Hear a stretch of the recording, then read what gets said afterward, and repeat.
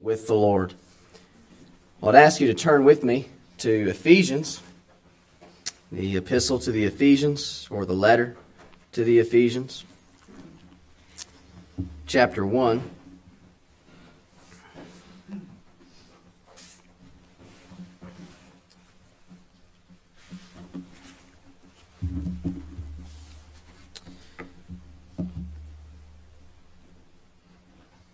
Ephesians chapter 1, beginning at verse 1.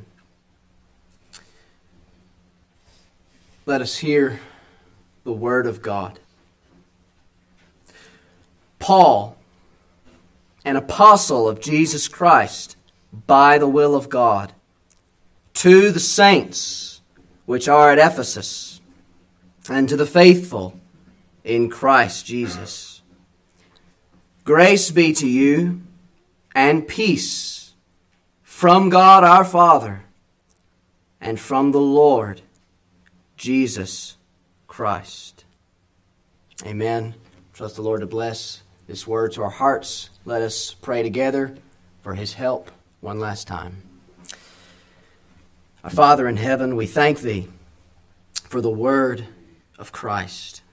We are thankful that You have brought us here today to such a glorious portion of Your word. And Lord, we are at the entrance of this book, and we ask, O God, that You will cause this meditation today, this message, to be a grand entrance into this glorious epistle. We pray that You would bless us each, O Lord, and that You would undertake for us, Lord. We know that we have nothing in and of ourselves, Lord. And I am not able to preach this word effectively without the help of Thy Spirit. So please, Lord, hear prayer. Bless us with the help of the Holy Spirit, we ask. In Christ's name and for His sake, for His honor and for His glory. Amen. Amen. We've read a brief portion of this epistle because we are going to begin today what I trust the Lord will use to greatly edify us over the next little while. I don't want to say how long it may be or how short it may be, but I believe the Lord would have us to go through Ephesians together. And we're going to begin today just in the first two verses and getting an introduction into this most glorious portion of the Word of God. One of the greatest epistles that we have. All Scripture is inspired by God and it's all profitable, yes.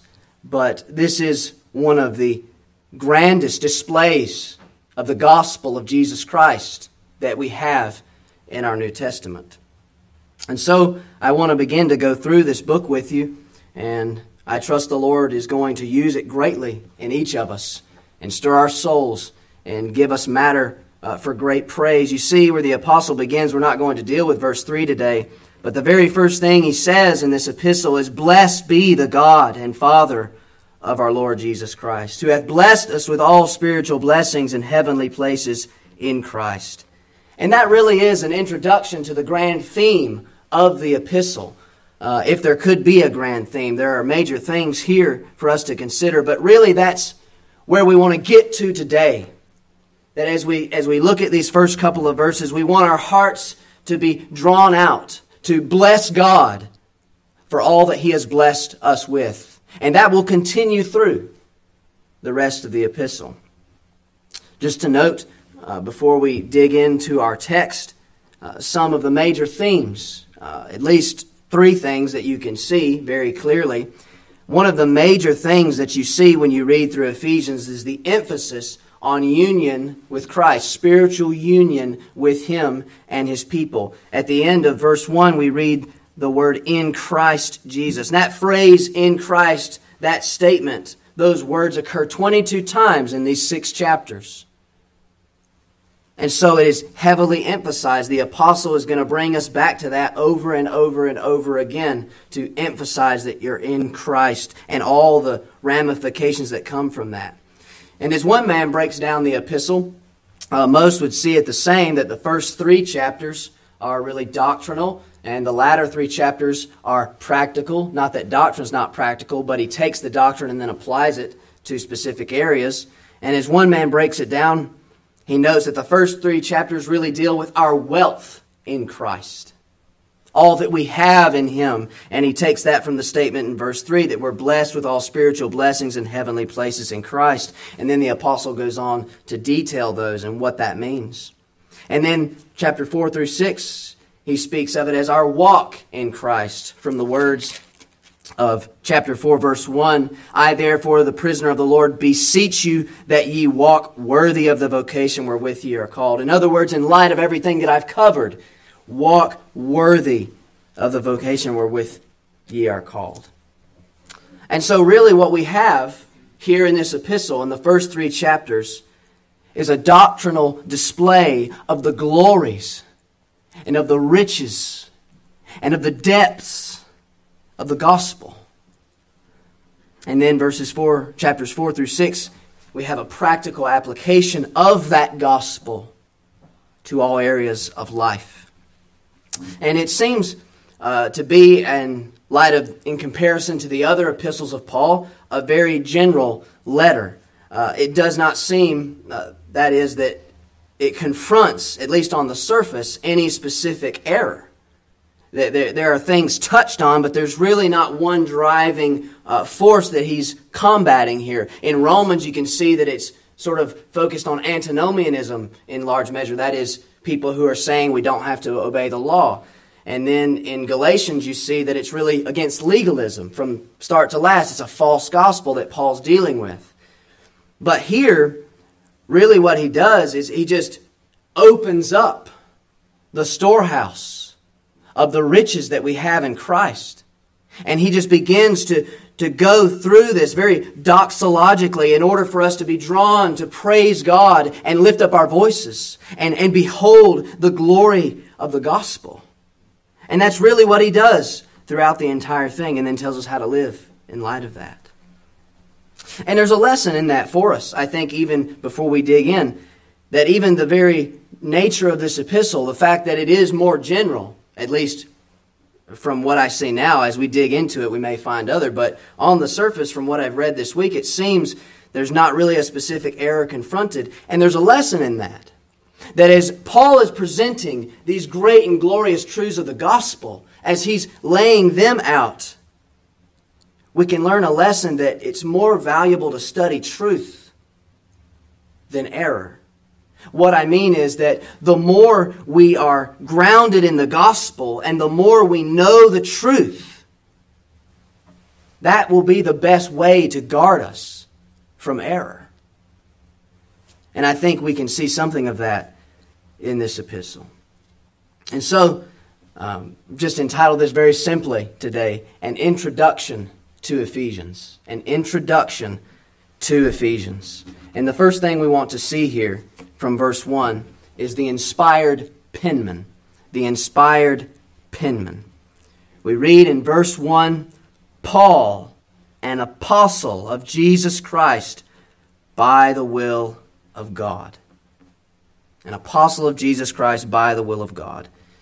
Well, when we come to that, we really need to understand something of Paul. Now, most of us here probably know, so I'm not going to preach a biographical message on Paul and spend all our time there. But it is important as we come to this epistle to just bring some things back to our minds in connection with Paul. And especially, I think this will help us to understand not only who Paul was, but why he includes such statements, an apostle of Jesus Christ by the will of God.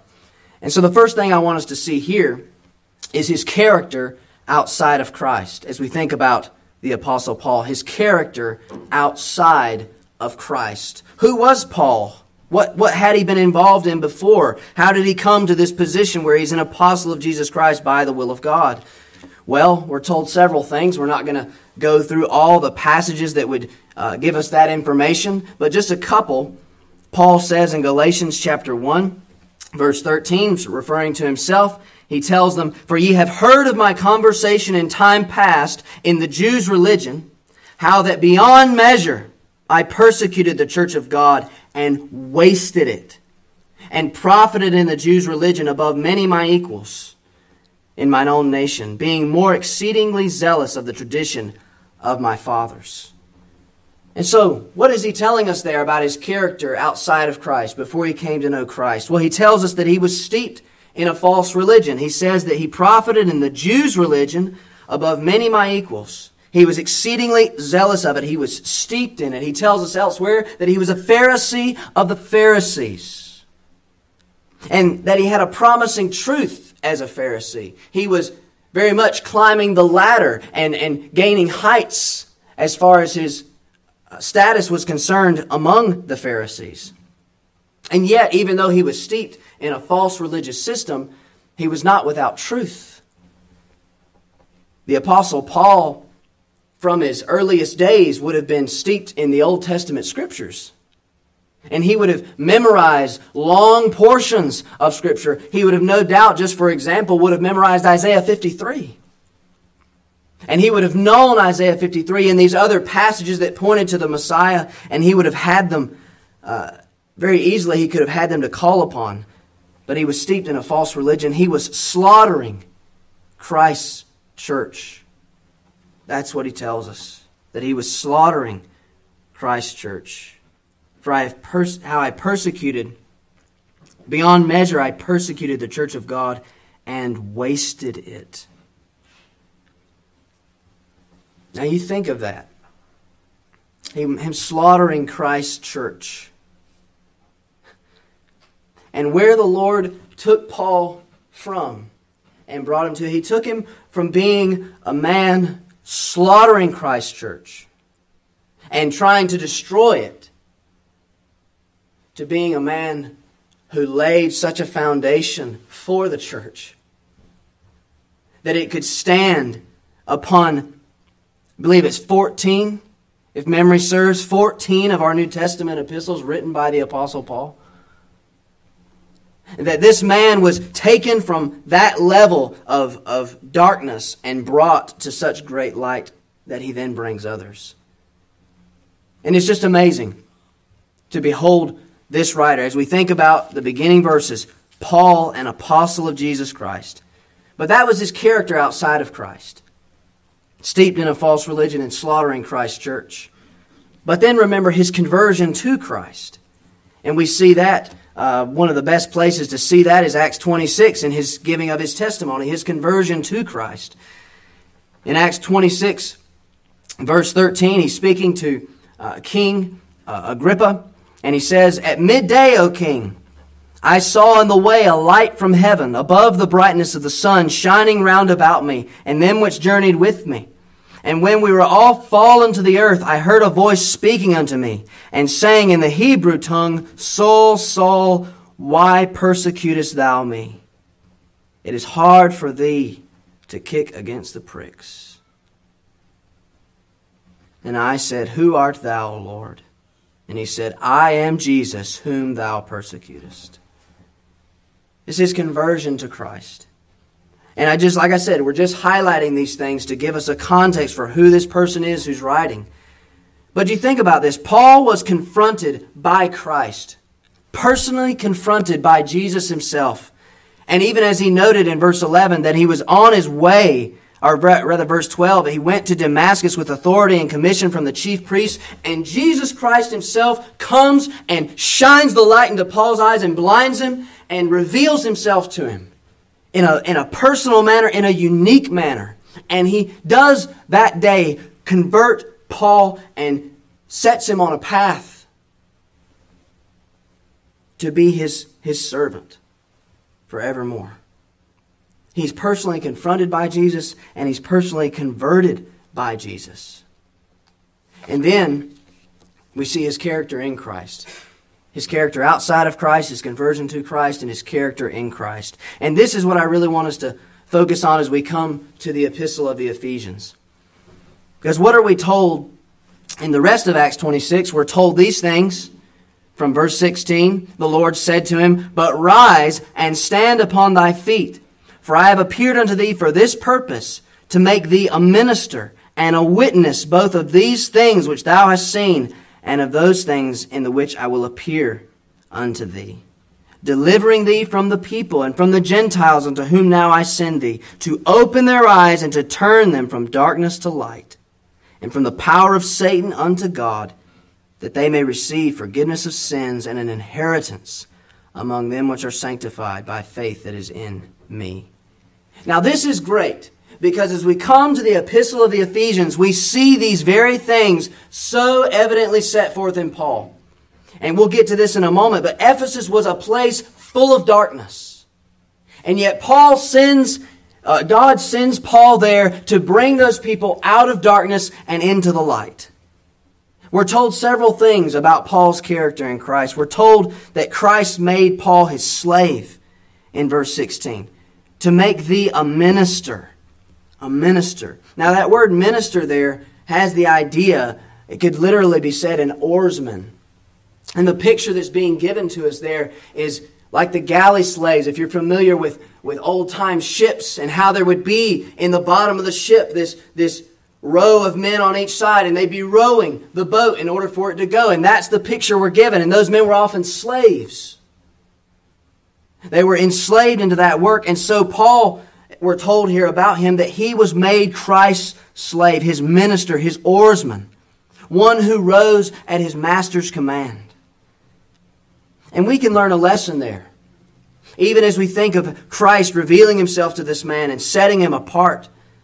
Though you and I are not the Apostle Paul, we are called to the same level of service.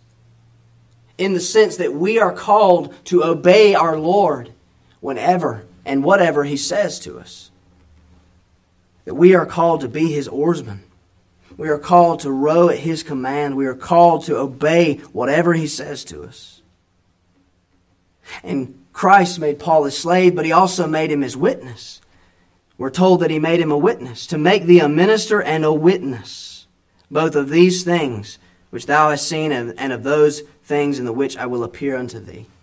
And the word there, witness, has the idea of like a courtroom witness, someone who testifies what they've seen and nothing else. Paul is going to be this one who goes and witnesses to the Gentiles the things of God. He's going to be the man who goes and declares the whole counsel of God and nothing else. Not adding his own comments, not adding his own revelation, but adding first-hand revelation from the Lord to these people to which he's being sent.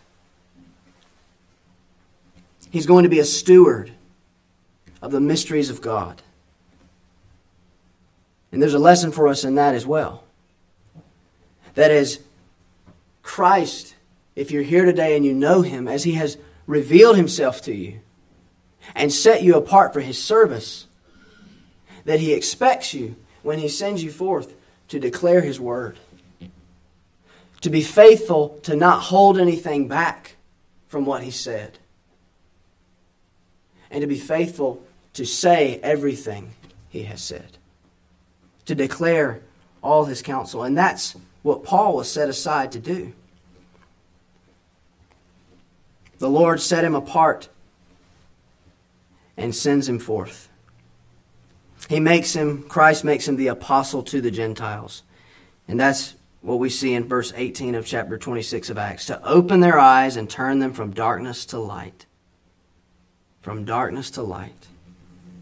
And that brings us to where we are in Ephesians chapter 1. Paul, an apostle of Jesus Christ. Why an apostle of Jesus Christ? Because he was made such by Christ, commissioned by Christ, owned by Christ. And then why by the will of God? Why by the will of God? Well, yes, because his office was according to God's will. But I think partially what we're meant to understand of that, especially in light of the testimony of Paul, when we see by the will of God, that we are to understand that, in other words, it would not have happened except God brought it to pass.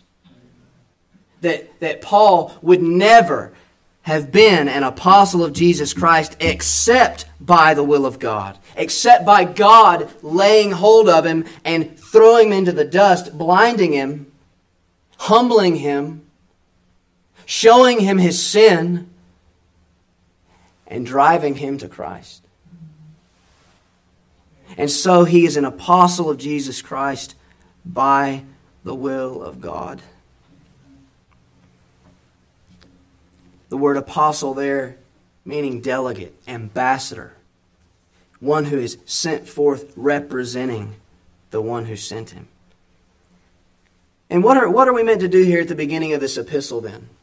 When we see the name Paul, and we remember all those things that we just looked at, what are we meant to do but behold the grace of God in this man's life?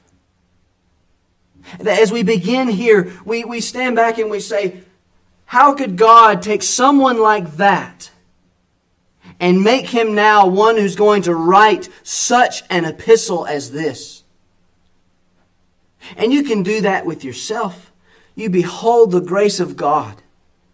How could the Lord take someone like me, like you, save our souls, turn us from our sin, and thrust us into His service so that you're able to minister to people and you're able to help people in a way you never thought you could? You think about Paul, what he did to people. He tortured them, getting them to blaspheme the name of God. And yet now, he's a pastor of these people. And he is constantly seeking to help them in the things of God. He's been brought from darkness to light, and now he's seeking to bring others from darkness to light. And you think of all the preparation in Paul's character, all the things that happened to him, and how the Lord prepared him. Who better to write such an epistle as this than one who was so grounded in what the Old Testament said? He didn't understand who the Messiah was. He didn't understand all the things that he was doing as far as his persecution of the church and what was really going on. But when the Lord regenerated him, when the Lord shined the light into his heart and enabled him to see the glory of Jesus Christ, there was no other man better prepared to write this epistle. And the Lord does that with each of us. We struggle to know why certain things were allowed into our past. And we struggle to know why we were allowed to do certain things. And yet later on you can see how the Lord, though He wasn't the author of your sin, was still using it, using your wickedness to bring to pass His good. And you can see that almost more than anyone else in the Apostle Paul. So that is the inspired penman, the one who writes as an ambassador of Jesus Christ, and therefore everything he says is authoritative as if Jesus Christ Himself is speaking. The inspired penman. The second thing I want us to see here is the privileged people. The privileged people. For the Apostle Paul says that he writes to the saints which are at Ephesus and to the faithful in Christ Jesus. The saints which are at Ephesus, the privileged people. Well, what are their privileges? Well, let us note them. They have been converted to Christ. They have been converted to Christ. They are saints at Ephesus.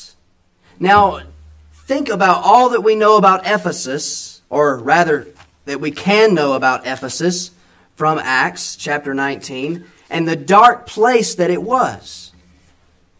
They are saints at Ephesus now when they used to be sinners at Ephesus. Ephesus was one of the darkest places in Asia Minor. And yet, we see it become a place where this church is a great beacon of light in the midst of darkness. If you go back and you read all that is in Acts, you see that they worship the great goddess Diana. And the worship of that goddess was very perverse, to say the least. I won't go into all those details, but there was temple prostitution involved in their worship of this great goddess. There was all manner of wicked things done in the name of worshiping this goddess. And that's where these people were. They were in this pagan world surrounded by darkness. And yet, God brought the light of the gospel to their dark land. We're told that He made Paul the one to turn from darkness to light. And you see that illustrated in these people. So they are now saints at Ephesus, and they used to be sinners at Ephesus. And I want us to see just a couple things from Acts 19. I'm not going to read that chapter, but I just want to highlight kind of what happened there in the founding of this church. Because initially, only a few were converted. Initially, only a few were converted. In Acts chapter 19, we're told this interaction of the Apostle Paul with certain disciples that he found at Ephesus.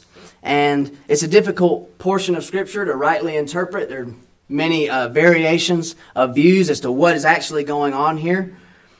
And so, as best I can discern, comparing Scripture with Scripture and trying to discern, bring clarity to this, these few that are converted at the beginning were really old covenant believers, and now they're brought into new covenant privileges. In Acts 19, we're told of these disciples, they had been baptized by John, they said, but yet they didn't understand that there was the need for the Holy Ghost, or at least they're somewhat ignorant about the Holy Ghost.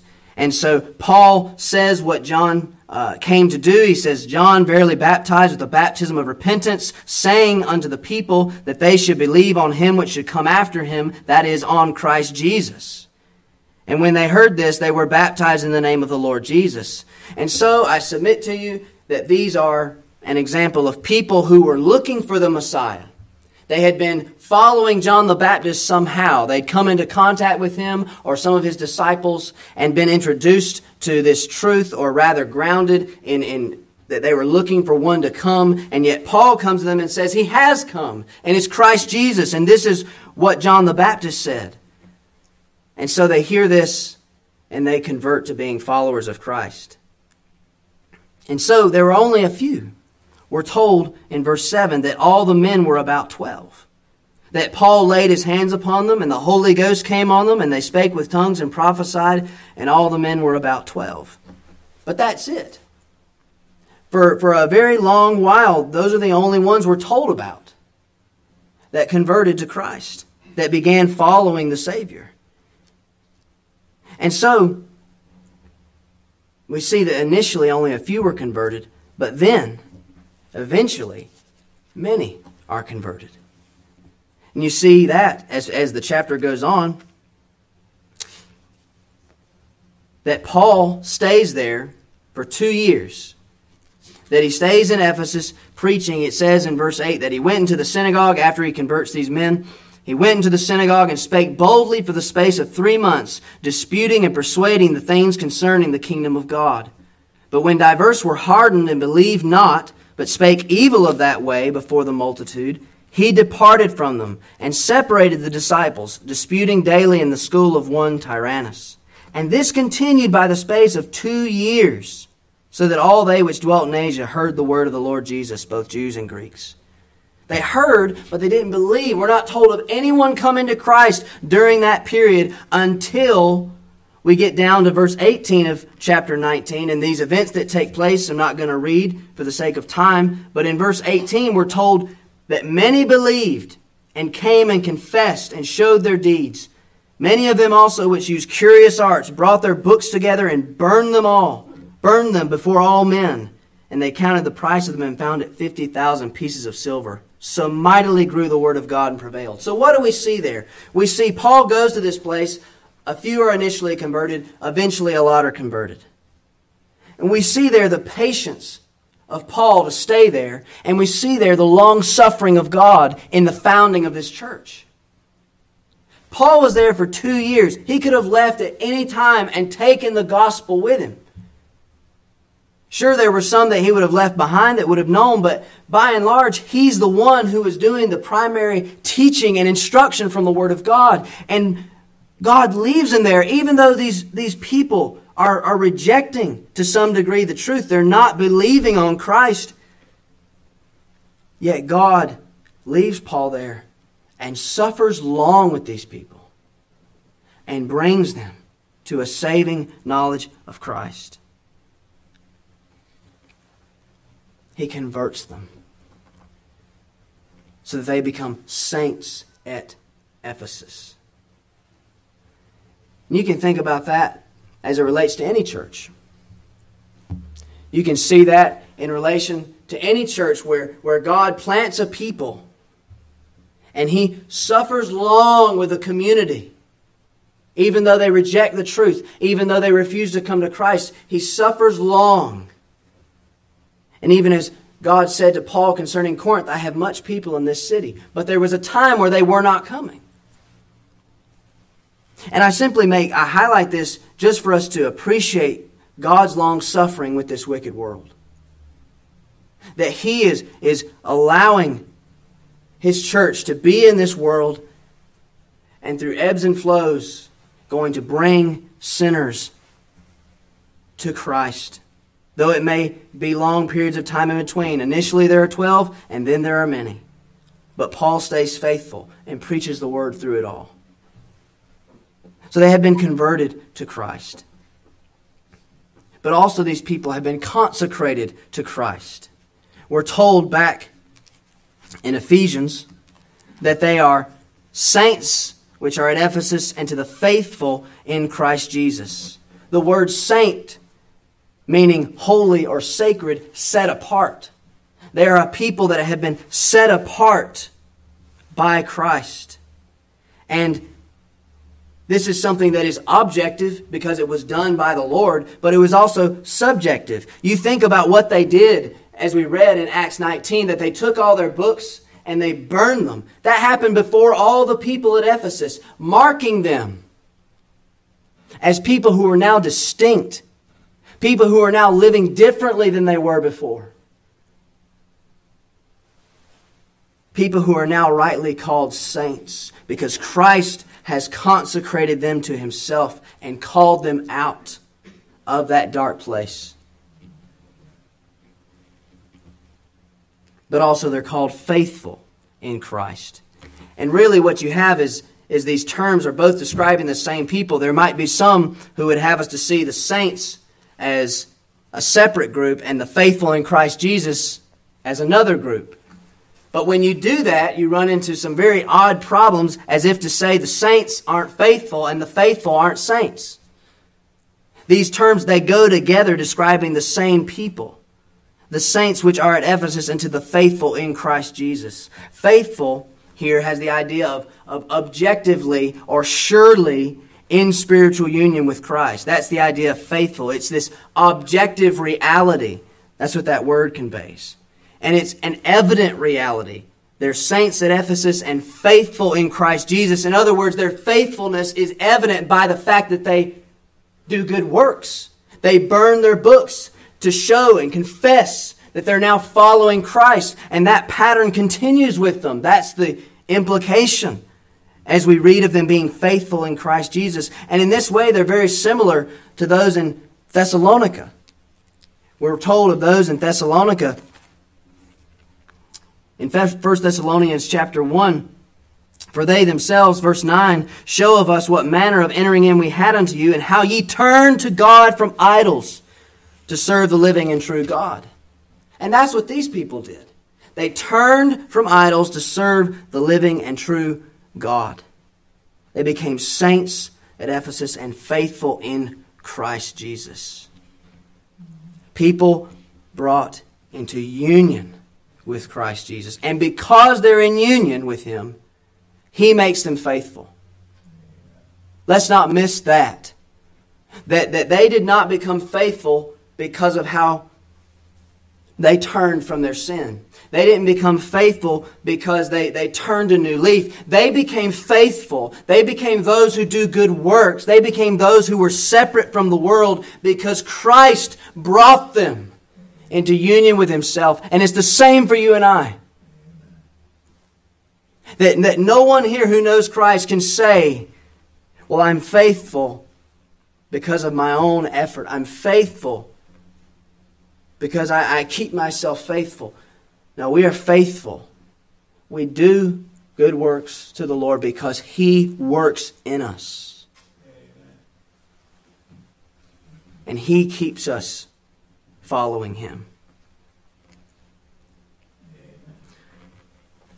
These people, you just think about it. These people used to be slaves to sin, serving an idol and serving themselves of that idol. And now they've been set free to serve Christ. And if you know Christ, that's you and that's me.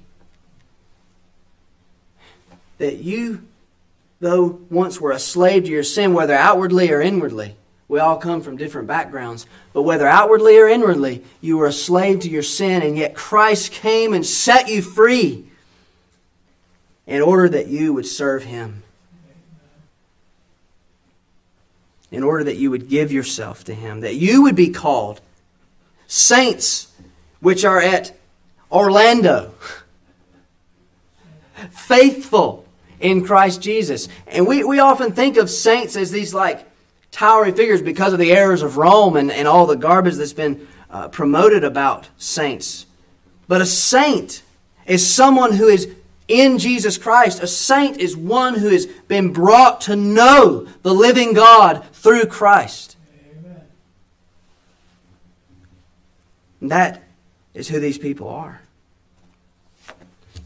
But I also want you to see about these privileged people that they are being cared for by Christ. They've been converted to Christ, consecrated to Christ, and they are being cared for by Christ.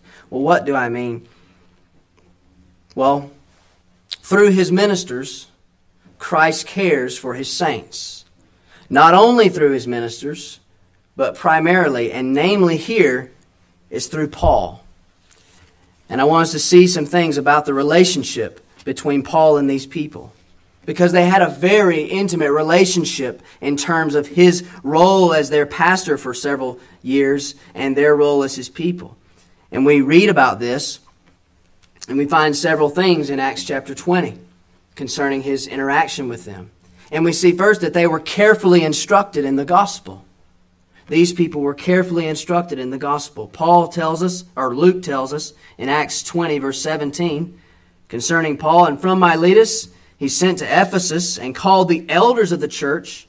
And when they were come to him, he said unto them, Ye know from the first day that I came into Asia, after what manner I have been with you at all seasons, serving the Lord with all humility of mind, and with many tears and temptations which befell me by the lying in wait of the Jews, and how I kept back nothing that was profitable unto you, but have showed you and have taught you publicly, and from house to house, testifying both to Jews and also to the Greeks, repentance toward God and faith toward our Lord Jesus Christ. They had been carefully instructed in the gospel. Why is this important? Because Paul was a servant of Christ. And this is Christ caring for His church. Carefully instructing these people in the gospel. And I was greatly challenged when I read this. And what a challenge this is to any minister to read such statements. How Paul labored with these people to just carefully instruct them from house to house and publicly, to keep nothing back from them, but to declare the counsel of God, as he says in verse 27, For I have not shunned to declare unto you all the counsel of God. This is a great challenge to every minister of the gospel. And I ask you to pray for me, that the Lord would enable me to follow Paul, as he, on behalf of Christ, carefully instructed these people in the gospel. They were carefully warned also about the dangers ahead. He tells them in Acts 20, verse 28, Take heed, therefore, speaking to the elders, Take heed, therefore, unto yourselves and to all the flock over which the Holy Ghost hath made you overseers, to feed the church of God, which He hath purchased with His own blood. For I know this, that after my departing shall grievous wolves enter in among you, not sparing the flock. Also of your own selves shall men arise, speaking perverse things to draw away disciples after them. And we see there the reason he's so carefully instructing them in the gospel because he knows that these grievous wolves are going to enter in. And so he tells the elders to take heed that they continue to do the same as he has done, so that they would continue to do, to feed the church of God. They're going to feed them with the Word of God. And as we see that he's even goes so far to say also of your own selves. What a warning to every church. What a warning to us. What a warning to every faithful church in Christ. That also of your own selves shall men arise, speaking perverse things. These people were grounded in the gospel by the Apostle Paul, and yet he says to them, in spite of all the grounding that they've had in the gospel, these false teachers are still going to come in. And they're still going to seek to lead you astray. And that is a sobering reality. Therefore, watch and remember. And we need to take heed to that. I need to take heed to that, and everybody here does, because this is something that we see constantly in our day. False teachers everywhere. And you see churches that are at one time faithful, at one time teaching the truth, fall. Because grievous wolves enter in and arise from among them. They were carefully instructed in the gospel, carefully warned about the dangers ahead, and they're being carefully written to now about the gospel.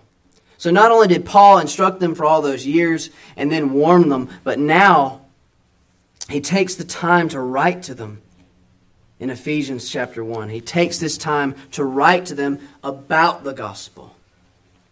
And so, in other words, great care is being taken to preserve this church. And we might ask, well, why? Why is there this just... we don't really read this about many other churches in the New Testament, that so much time was given over to them. Paul labored in other churches, but there's so much information about how much this church was instructed in the gospel and why they received this epistle that is so saturated with the gospel. Well, because great effort was being made to destroy this church. And let it be said, let us take heed that every church that seeks to be faithful to Christ is under the direct attack of Satan and demons. That there is always going to be an effort to sow seeds of discord among brethren, to sow false teaching among the people. And in other words, eventually destroy it. And it is sobering. No doubt you know that this church was told in Revelation 2 that they had left their first love. They are told that they were sound. I know thy works, Revelation 2:2. I know thy works and thy labor and thy patience, and how thou canst not bear them which are evil, and hast tried them which say they are apostles and are not, and hast found them liars. In other words, they're doing what Paul had warned them about. They're keeping out the false teachers. But yet, the Lord says, nevertheless, I have somewhat against thee, because thou hast left thy first love. In other words, and we'll see this more in a moment, they were being faithful to the doctrine. They were holding the fort, as it were, in terms of their theology, and they were keeping out people who were claiming to be apostles, and they're not. And yet, they had lost something for their love for Christ.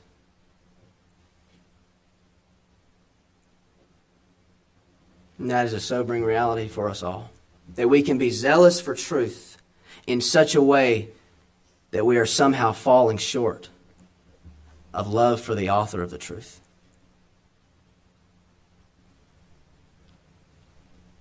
And so, we ought to pray for one another in light of such things. Because if it could be said of Ephesus, a church that had had such privileged positions, such privileged teaching and instruction and warning. If it can happen to them, it can happen to any of us. The last thing I want us to see here is the pastoral desire. The pastoral desire. We've seen the inspired penman and the privileged people. But why is Paul writing this? What is his pastoral desire? Well, his desire is seen in his preface, verses 1 and 2. He says in verse 2, he's taking the time to write to them first and foremost, so there's obviously care for them. There's care about their souls. He's writing to them, but he says in verse 2, "Grace be to you and peace from God our Father and from the Lord Jesus Christ." And so I suggest to you that he is here desiring their spiritual welfare. That this is the classic apostolic greeting or salutation. You read it in all the epistles. And he is desiring with it their spiritual welfare. We're told that he says, "Grace to you." Some people just take this as just a general greeting, that it doesn't really mean anything. I think in light of the emphasis that is placed on these words, we can't say that there is significance in what Paul says. And he's desiring their spiritual welfare in the sense that when he says grace to you, I suggest to you, though those terms are large terms and sometimes they can be difficult to define, they're used in various ways. I suggest to you here that they refer to edification and enablement in terms of grace. Grace be to you.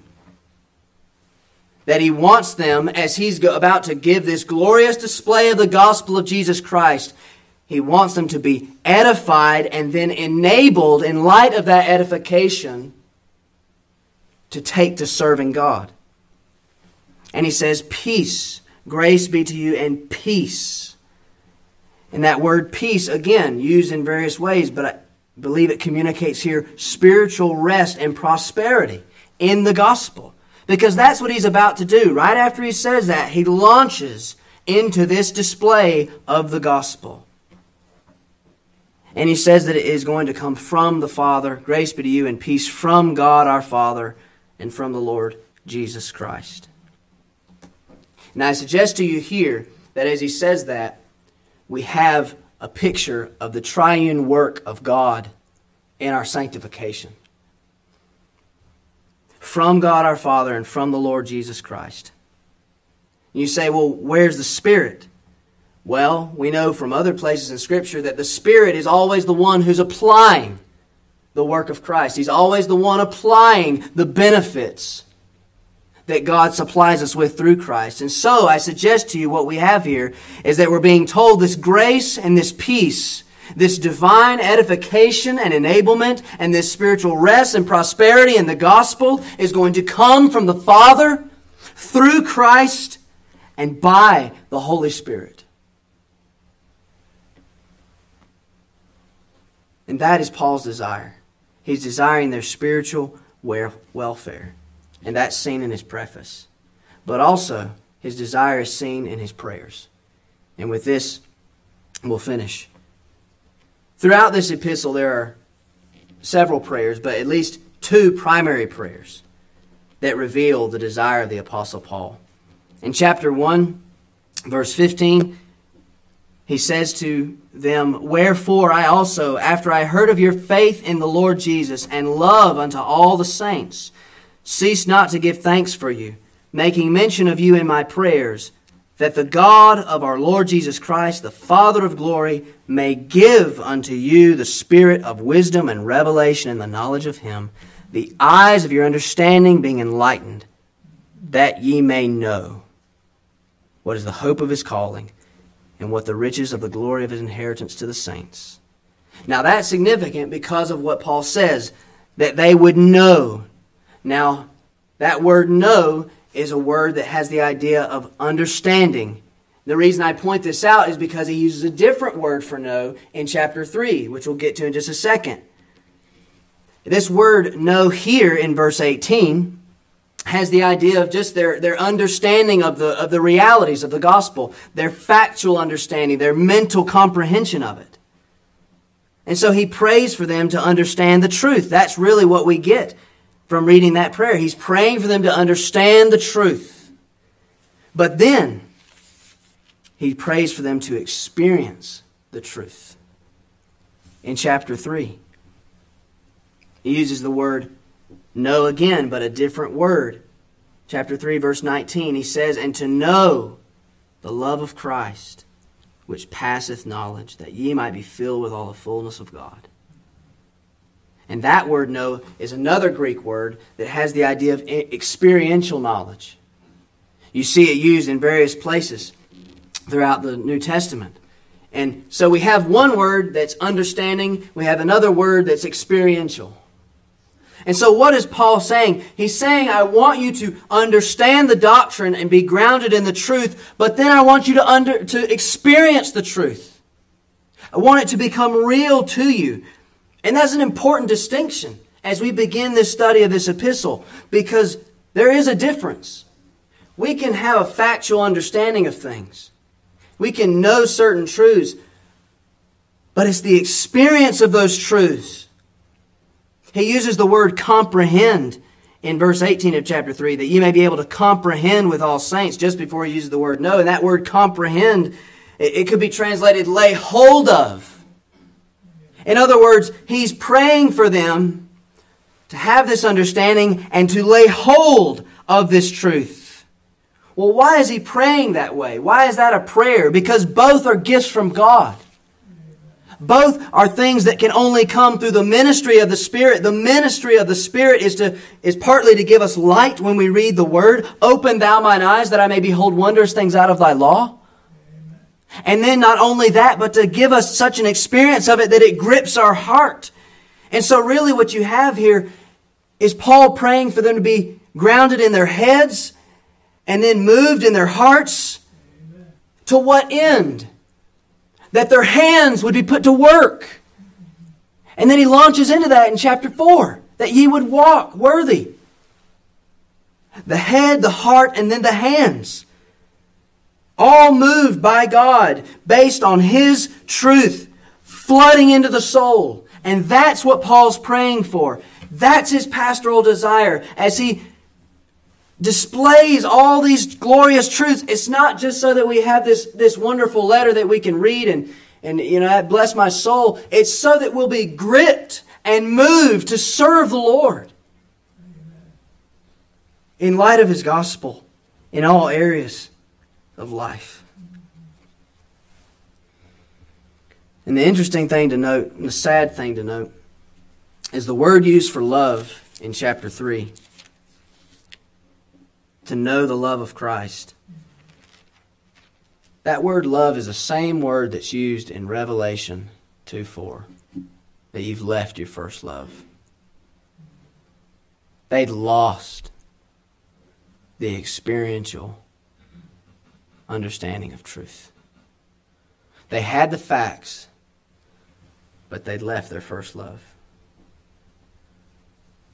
And so again, we have to remember that those things are gifts from God and things that we have to guard. That we are constantly in a danger of just knowing facts and not experiencing the truth in a way that it affects how we live. In this epistle, we are going to be shown a glorious, unsearchable, incomprehensible display of the gospel of Christ. And then we're going to be challenged with how we are to walk in light of what we have been shown and what we have in and through Christ. And so I trust you will pray with me that Lord's Day by Lord's Day, God will bless His word to our souls. And He will ground us in the truth, but also that He will enable us to experience the truth, so that it will affect every way that we live. Let's pray.